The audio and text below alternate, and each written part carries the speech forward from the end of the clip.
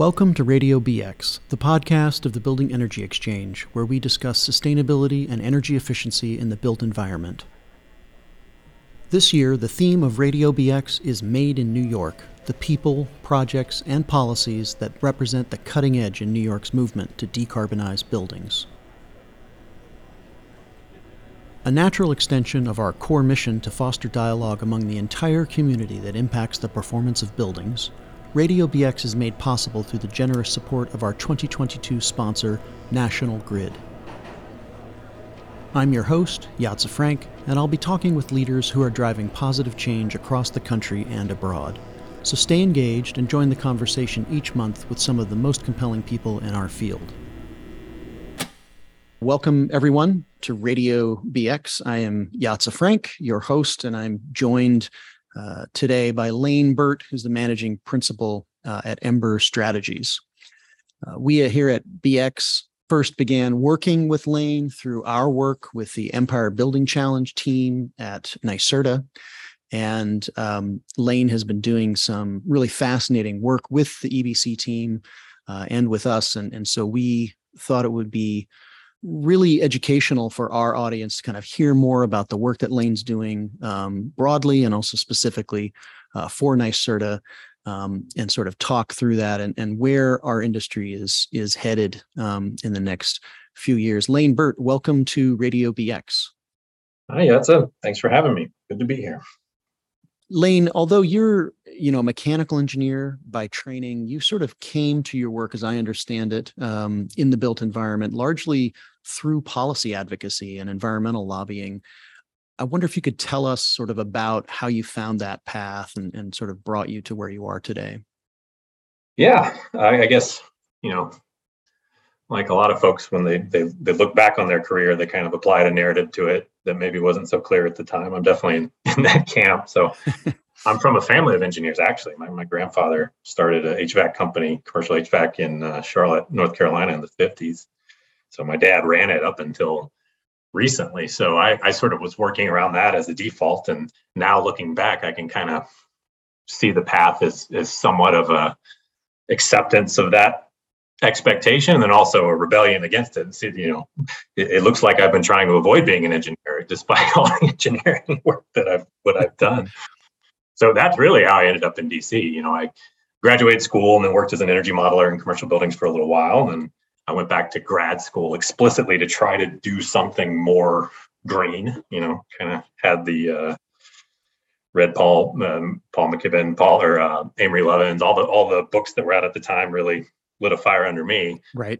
So I went back to grad school, did mechanical engineering, but had a alternative energy focus. And even there, it was just buildings that made sense to me.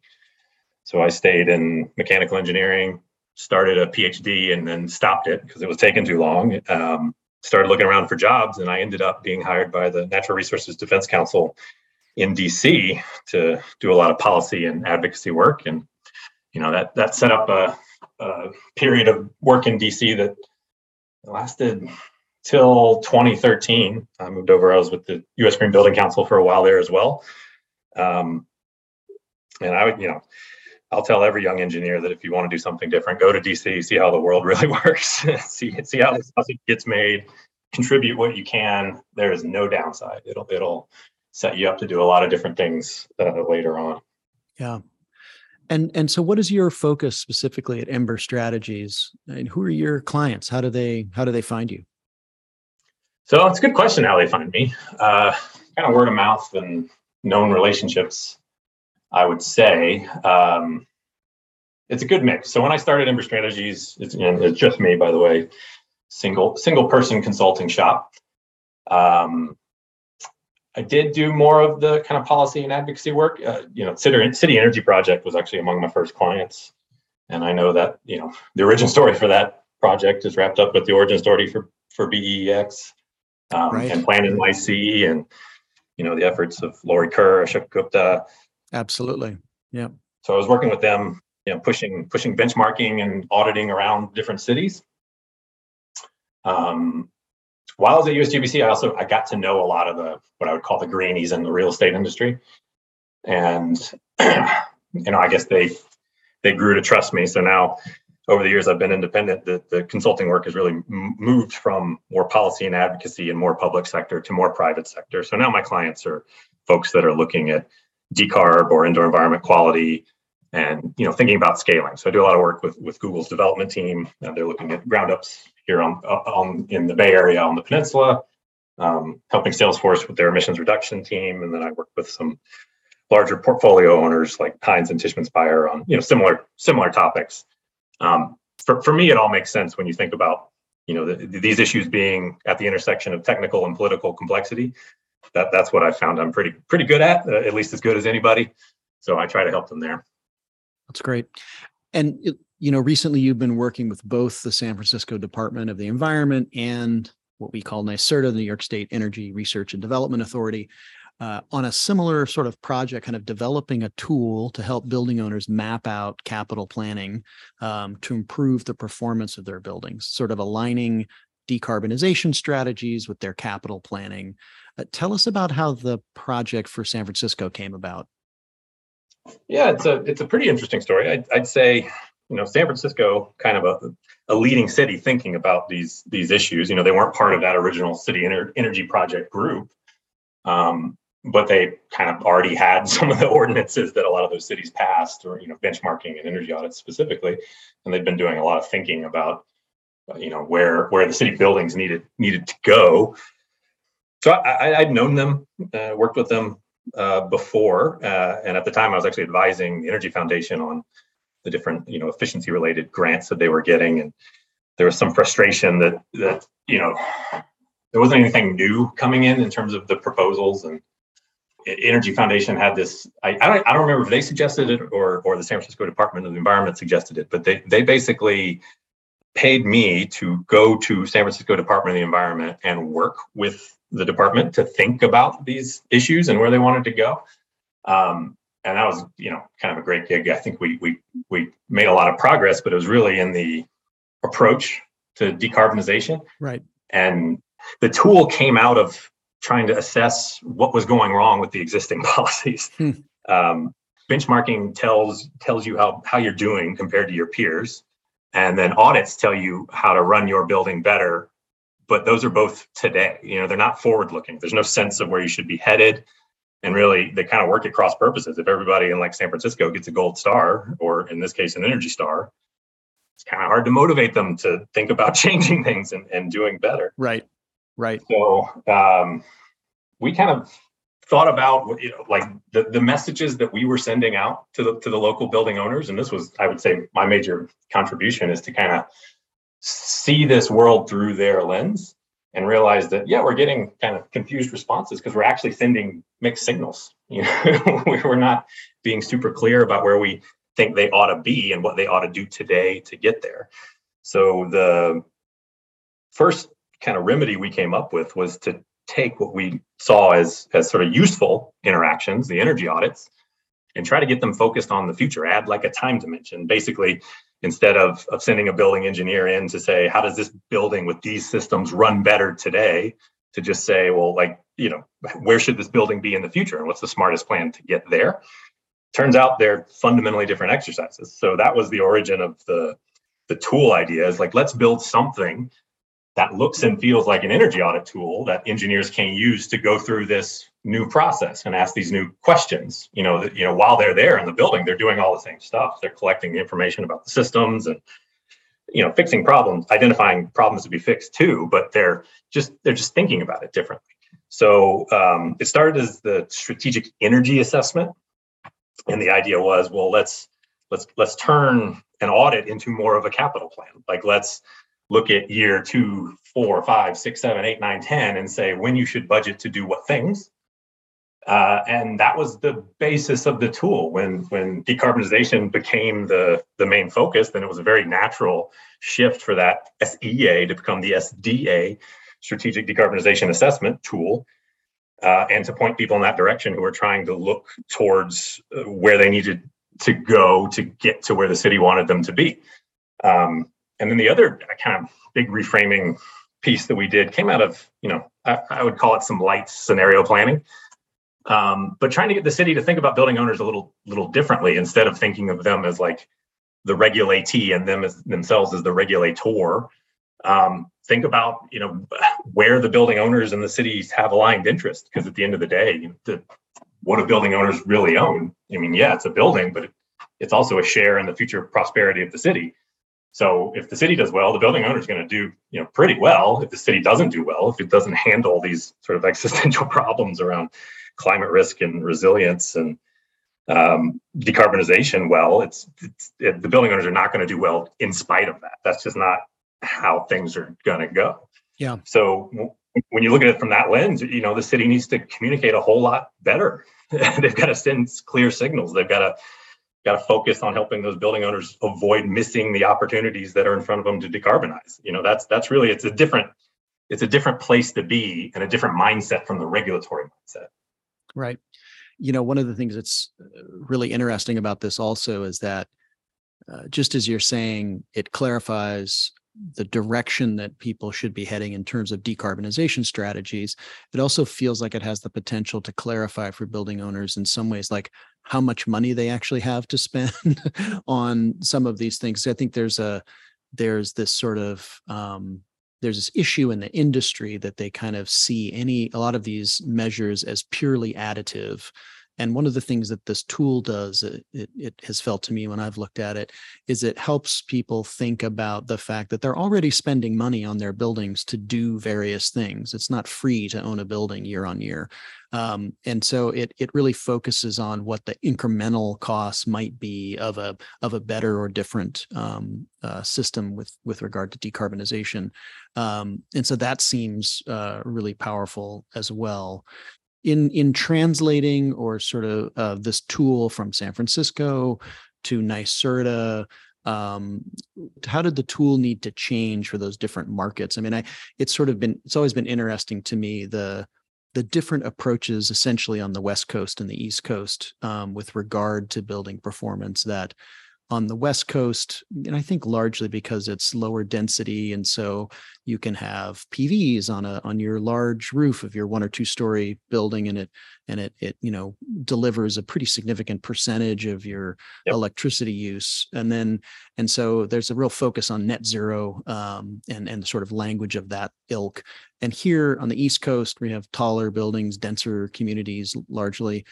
There's a real focus on percentage reduction, on efficiency in that sense. And so I wonder if that manifested itself in the tool, or what other changes you had to make kind of moving from these 2 different coastal markets. I mean, there weren't as many differences as you'd expect. Our focus was kind of on your earlier point about making the business as usual case a little more realistic and not pretending that you're not going to spend money on this building, as you said. That's the bigger lift. The differences between, San Francisco and New York, somewhat from the approach, the San Francisco folks were more focused on eliminating on-site use of fossil fuels, sort of a simpler question, a simpler exercise. And it kind of helps the engineers see what to get out of the building as opposed to what to add, because you can add an infinite number of things. But if you got to work around the elimination of on-site use of fossil fuels, it's kind of a clarifying constraint. New York's a little more complicated, right? You got simultaneous heating and cooling, and obviously heating is the big driver of the climate concern compared to a much more friendly climate over in San Francisco, where your space heating is real, but it's not the behemoth of a problem that it is on the East Coast. Right. So different technical solutions and different ways to think about them. All of it's trying to manage the uncertainty and trying to understand how you can prepare for a solution maybe that doesn't exist yet, but you would be well prepared to identify it and go after it when it does become real. And how do you test? How do you learn? How do you figure out how to do the make ready work kind of strategically in the early years so that you're ready to do the big work in the later years, if that's kind of where the building's capital plan is driving you. So thematically all the same, but the content, the technical solutions are quite different. And was the focus on kind of the net present value of the property and discounted cash flow that we see in the SDA now, was that embedded in San Francisco or sort of added on when you're working with NYSERDA? It was there already. The energy audits are pretty good, and the core of the energy audit that you start with, really think of it like an equipment catalog. Like that's all the stuff that's there. That's what you're looking at to say, well, I got to get rid of this stuff, and I got to get better stuff that does this thing. It's kind of your basis for both understanding what business as usual really is realistically, and thinking about what the solutions might look like to move the building forward. So what we did is first like add a time dimension. So I would say that the concepts that are more commonly found in something called a property condition assessment, which isn't energy specific, but it's really people looking at, well, when are you going to have to repave that driveway, or when are you going to have to deal with the buckled concrete in the sidewalk? Well, when are you going to have to deal with window replacement? And how do you budget to make sure you have the funds to do that? And how do you show that you're being responsible in terms of your financial planning? So we took that same concept and brought it over into an energy audit context. So I tell people it's an energy audit plus a property condition assessment. So then once you have that and you've got the time dimension, you just sort of inevitably have to speak the language of real estate and future cash flow, which means discounted cash flow modeling. There's a lot you can do with it, and that's where the secret sauce is. That's where people like to do things different ways and look at it different ways. But it was kind of, I'd say, inevitable that it just like everything else in real estate, it's going to go that way. And really the SDA, just so folks know, like it's an Excel tool. It's publicly available, both from NYSERDA and from the San Francisco Department of the Environment. And I always encourage people to look at it, but not necessarily jump into using it, because it really exists as sort of a proof of concept, right? That you can do all of this in one place, that you can build a bridge from an energy audit to a decarbonization plan that is a capital plan. It is absolutely doable. And better than that, you can stress test your plan. Like you can look at what changes of your assumptions might lead to different outcomes, just to make sure your decarb plan is pretty good. But I think that when people start doing this for their own buildings, or start doing it at some scale with many buildings, we'll find that probably an Excel tool isn't how the world's going to change. There's going to be different tools and different processes that people develop that work better for them. So it's kind of I pointed out to people as like a prototype. Mine it for all it's worth. It's public sector. There's a lot of interesting stuff in it. But it's not. I don't think an Excel spreadsheet is the future for everybody, for sure. Yeah. So I should also note for folks listening that the tool is available, as Lane mentioned, on the NYSERDA website. You can find it. You can Google Empire Building Challenge Knowledge Base. You can find it through links on the High Rise Low Carbon Series page on the Building Energy Exchange website that sort of collects all of our work and links to a lot of the work the EBC team at NYSERDA is doing. So you can find it pretty easily through either of those portals. I know, Lane, that in introducing the SDA tool here, you sort of worked with the first cohort of partners in the Empire Building Challenge, and then made some modifications to the tool kind of based on that work. Could you talk a little bit about sort of what you learned working with those partners and how that improved the tool? Yeah, absolutely. So, EBC is a great program, and it's really fundamentally targeting that process of figuring out where a building should be, and then trying to find the smartest path to get to that endpoint. So the tool fits in perfectly with what EBC is trying to do. What we continue to learn is, I would say more on the user interface side, because we're not just like conceptually in terms of how do you engage with the spreadsheet, because you've already heard. I don't think you necessarily maybe that you should, but just to be clear with people at every step along the way, this is what you're trying to do, and these are the types of outcomes that you're trying to get from this piece of the broader decarbonization planning process. That that had never been done really before. So EBC getting a bunch of really highly qualified teams to try to do it all together all at once, it was like the perfect learning grounds for us to see, what were they getting, what were they not getting, what were we being clear about, what were we not being clear about, and really taking on as much of that, I would call it process guidance, as we could. So I think we're getting much better at talking about just broader what the decarbonization planning process looks like, how you implement it within your company or for a specific building. And that the tool exists to help you to support you and get you through the process, but clarifying the process as opposed to clarifying how you use the tool is so much more important. So that's where we really have made a lot of progress. Yeah, and for listeners, NYSERDA's team in working with these partners and overall developing the Empire Building Challenge program, they've kind of developed this roadmap into an approach that they call resource efficient decarbonization or resource efficient electrification. And so there's a lot of resources that they've developed around that framing as well, that the SDA tool kind of fits pretty neatly into that. I mean, maybe for folks that haven't seen it, you could maybe walk us through, like, I know we're on a podcast, so we lack visual aids, but if you could walk us through sort of the components of the tool and like, what does a building owner need to have in hand to kind of approach this tool for it to be useful? Yeah. The basic information you start with is the same that you would for an energy audit. So what is this building, right? Like, how much energy is it using? What are the fuel types? What are the system types? What are the pieces of equipment that are on site that are using the energy? So that's kind of the engineering baseline, right? What we've asked people to consider as they start out that might be a bit new is what we'd call more of like a real estate baseline. So not just the building and its systems, but what does this building exist for in the market, right? Is it a multi-tenant building that people are leasing for offices? And if it is, where is it in its life cycle, right? Is it fully leased up and, it's recently been refinished and running pretty well and considered kind of top of the market? Or is it one that's kind of got aging systems and maybe, it doesn't have all the flash and is kind of fallen down a bit, isn't the top of the market anymore? Is it a building that it's going to need a refresh of some sort? Is it going to need significant work done in the next 3, 5, 7 years, no matter what?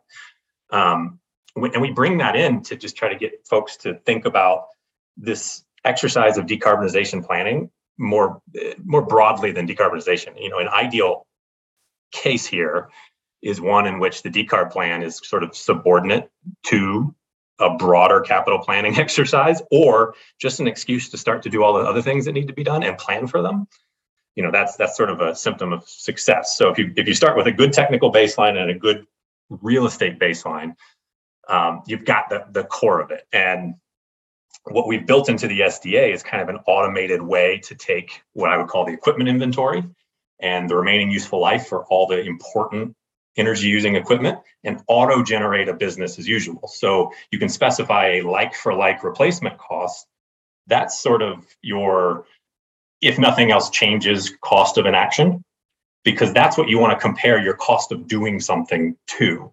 Where that's different from what energy audits typically do is they look for ECMs and payback periods, which is implicitly saying we're going to compare the cost of doing something to a zero cost of doing nothing. And that's just not true. So we try to build that in, get as easy as possible. And that's going to get better. Throughout this process, we're looking for excuses to give people shortcuts and say, you don't need to go and do a bunch of research to fill this in. It's been done for you, or at least, we know what the answer is for buildings that are similar enough. And here's kind of a shortcut. So that's your business as usual exercise. Then you start the engineering process of saying, well, okay, what would the ultimate solution look like? So obviously get the fossil fuel using equipment out of the building, but how do you do that smartly? And maybe it's not that easy. Maybe you've got steam, or maybe you've got a CHP plant that's really not going to get touched for a long time. There's lots of different things that could be in a building that could be complexifiers, but you start the process of thinking about where you need to go and how to put that into a real plan. And what we want to do is get you to consider a few different decarb pathways, right? So building from a business as usual, looking at, sort of decarb pathway 1, decarb pathway 2, decarb pathway 3.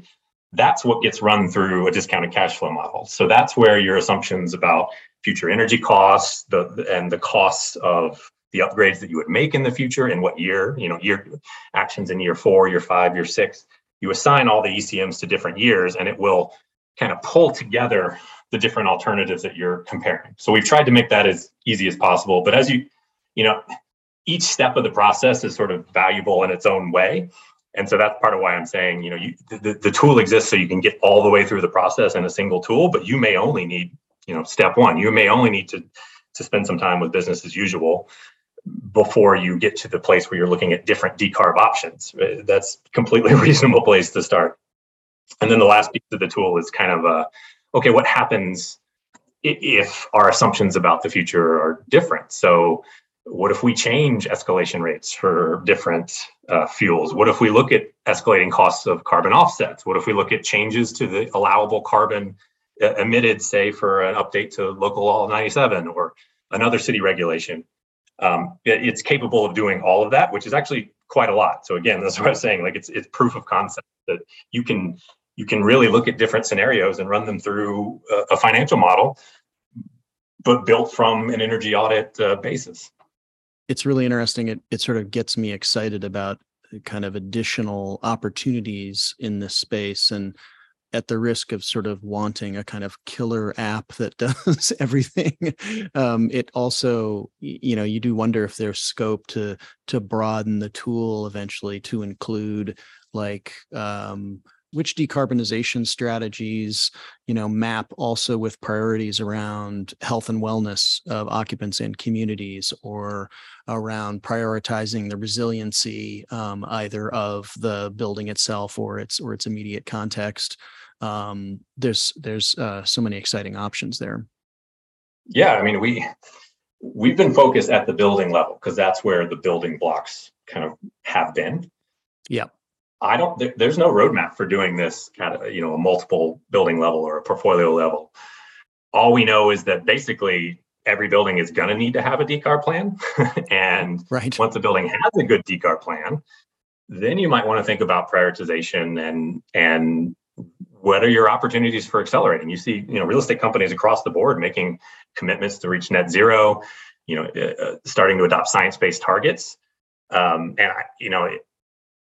Once they have decarb plans for every single building, there might be better opportunities to accelerate some decarbonization efforts to try to meet those targets. But the strategic way of going about planning, so you make sure you're going after the big opportunities first, that's tricky. That's sort of everybody's going to do that their own way. Everybody's going to do it with the people that they have and the internal processes that they have. So I sort of anticipate that that the better we get at communicating the process, the better people will get at figuring out how they are going to do it. So I anticipate, these sort of tools moving out of Excel, moving into something that's got a much easier user interface and probably getting a little more streamlined, right? Like we could add features to the Excel tool all day, but then it gets more and more clunky, more and more difficult to teach people how to use. I don't think that's where we want to go. I think we want to make it more usable, at least for the core of the decarb planning process, and really, get it out of Excel. That's not where we want to be. Yeah. Does the tool go so far as to sort of align the outcomes of those, say, 1, 2, 3 decarbonization pathways? Does it show you how those sit relative to regulatory milestones, like against your potential local 97 penalties or against science-based target goalposts, things like that? It does. At the moment, it's set up for local law 97 because that's the NYSERDA version, and that's what they've been focused on for New York. The visual output that I think folks should get comfortable viewing and understanding is really a carbon emissions trajectory over time. So think, declining carbon emissions year over year, and superimposed on that are the local I-97 step downs. So kind of a piecemeal stair step down that you want to see your building's trajectory stay under that limit to avoid getting any fines. And you get used to seeing emissions declining even in a business as usual scenario because of the assumptions about what's going to happen on the grid. Which people can discuss, but that's where I think building owners should start. They should solve the problem that they have in front of them and not worry too much about what's happening on the other side of the meter, at least yet. And then imagine different trajectories that are your decarb pathway alternatives as you're choosing what to do.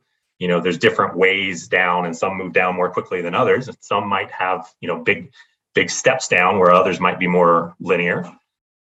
That's kind of carbon output number one. Then you backing all that up is all the typical financial metrics, like what's the total capital cost of this alternative versus another?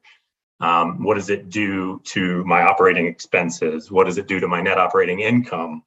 And how does that look over time? Like how do I budget for this? Just all typical asset management metrics and requirements, but it kind of under the hood of that carbon intensity chart.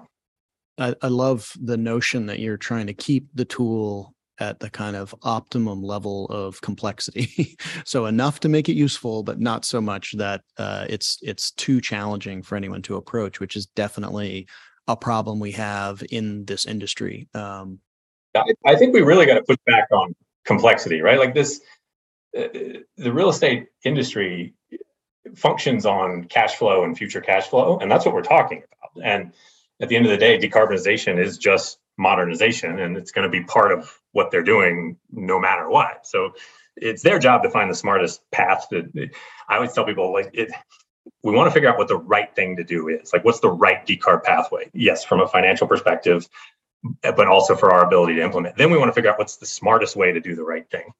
Those are different, and breaking it apart into those two pieces and supporting it with the appropriate sort of technical rigor and the appropriate real estate body of knowledge. That's what we have to do to help get these questions answered in really comprehensible ways from different silos within different companies, right? I think at the end of the day, the real estate people are going to want to know that we've got a plan, that it's technically sound, that it's as cost effective as it can be. Basically, that it's the smartest way to do the right thing. And if we can keep it at that level, that really high level narrative, it fights some of the complexity. We don't have to go down the what if questions forever, because right. At the end of the day, this uncertainty is fundamental, right? Like you have to make decisions now. You can't just put things off forever. You've got to commit. Yeah. I mean, it's bringing it back around to your own career a little bit. It's interesting to me that these tools, are about both energy conservation measures and also financial analysis, but the latter isn't really taught in engineering schools. And I'm curious how you sort of personally, like what you did to kind of upskill yourself and getting yourself familiar and educated about the finance side of things. Yeah, I do. I mean, everybody gets an engineering economy class in school, so you get the fundamentals. Now, they don't tell you that when you move to different sectors, everybody's doing the same thing, but it's got different jargon, and that's the kind of the secret. You got to learn the jargon and translate it back to wherever it is, however you learned it. So for me, it happened. So, like I said, I did energy modeling first, so I've been thinking a lot about how buildings function and how do you quantify that? Like, how do you model how a building performs? When I got to DC, the question became, how do you model the policies that are trying to impact how buildings will perform? So kind of scaling up. So I go from energy modeling to policy modeling, and then I start working with different private sector clients. And part of what they want me to help them do is pull together a business case for doing, option A or option B. And now I'm into the financial modeling, and in each case, we're trying to do the same things. It's really not right. They're not that different. So, if anything, I would encourage people to be more confident as they kind of, like you said, try to upskill themselves. I think most people have the skills. They just they need the kind of Rosetta Stone translation, and that really opens up the world. And we're not the most advanced. Anytime there's a metric or a way of looking at something or the way of quantifying something that I'm trying to find where it's been done before, I go to, yes, of course, the financial industry, because they're so analytics obsessed, but I also go to baseball, and you can pretty much find an example of any type of statistical that you want in those two places that you can bring back to your particular question. It's, there's a lot of people thinking about this stuff. Yeah, it's a great attitude and a great framing. This has been a great conversation. Really appreciate you being with us today. I'm curious to know What's next for Ember Strategies? What's next for Lane Burt in the next few months, next few years? Well, next few months, certainly keeping up. It's busy. I'm a one-man shop over here, and I learned pretty quickly when I stepped out on my own that I'm not the like the solo entrepreneur type. I'm more the guy who wants to work on different interesting stuff. So I joined a lot of different teams, right? And that's basically how I've been able to function, and it's been great. And I've got a lot of clients that I'm working with right now that are really focused on this question and doing it at some scale. So it's an exciting time to work on buildings, and I think we're all lucky to be doing it right now. Longer term, I want to keep doing the same thing. This has been a great journey from the technical world to the political world and back again. And like I said, I'd recommend it to any young engineer that was thinking about what to do and maybe didn't want to take that job that was put in front of them right out of school to go to DC and plot your own way through. It's great advice. Great advice. Lane, thank you so much for joining us on Radio BX. Absolutely. Appreciate it.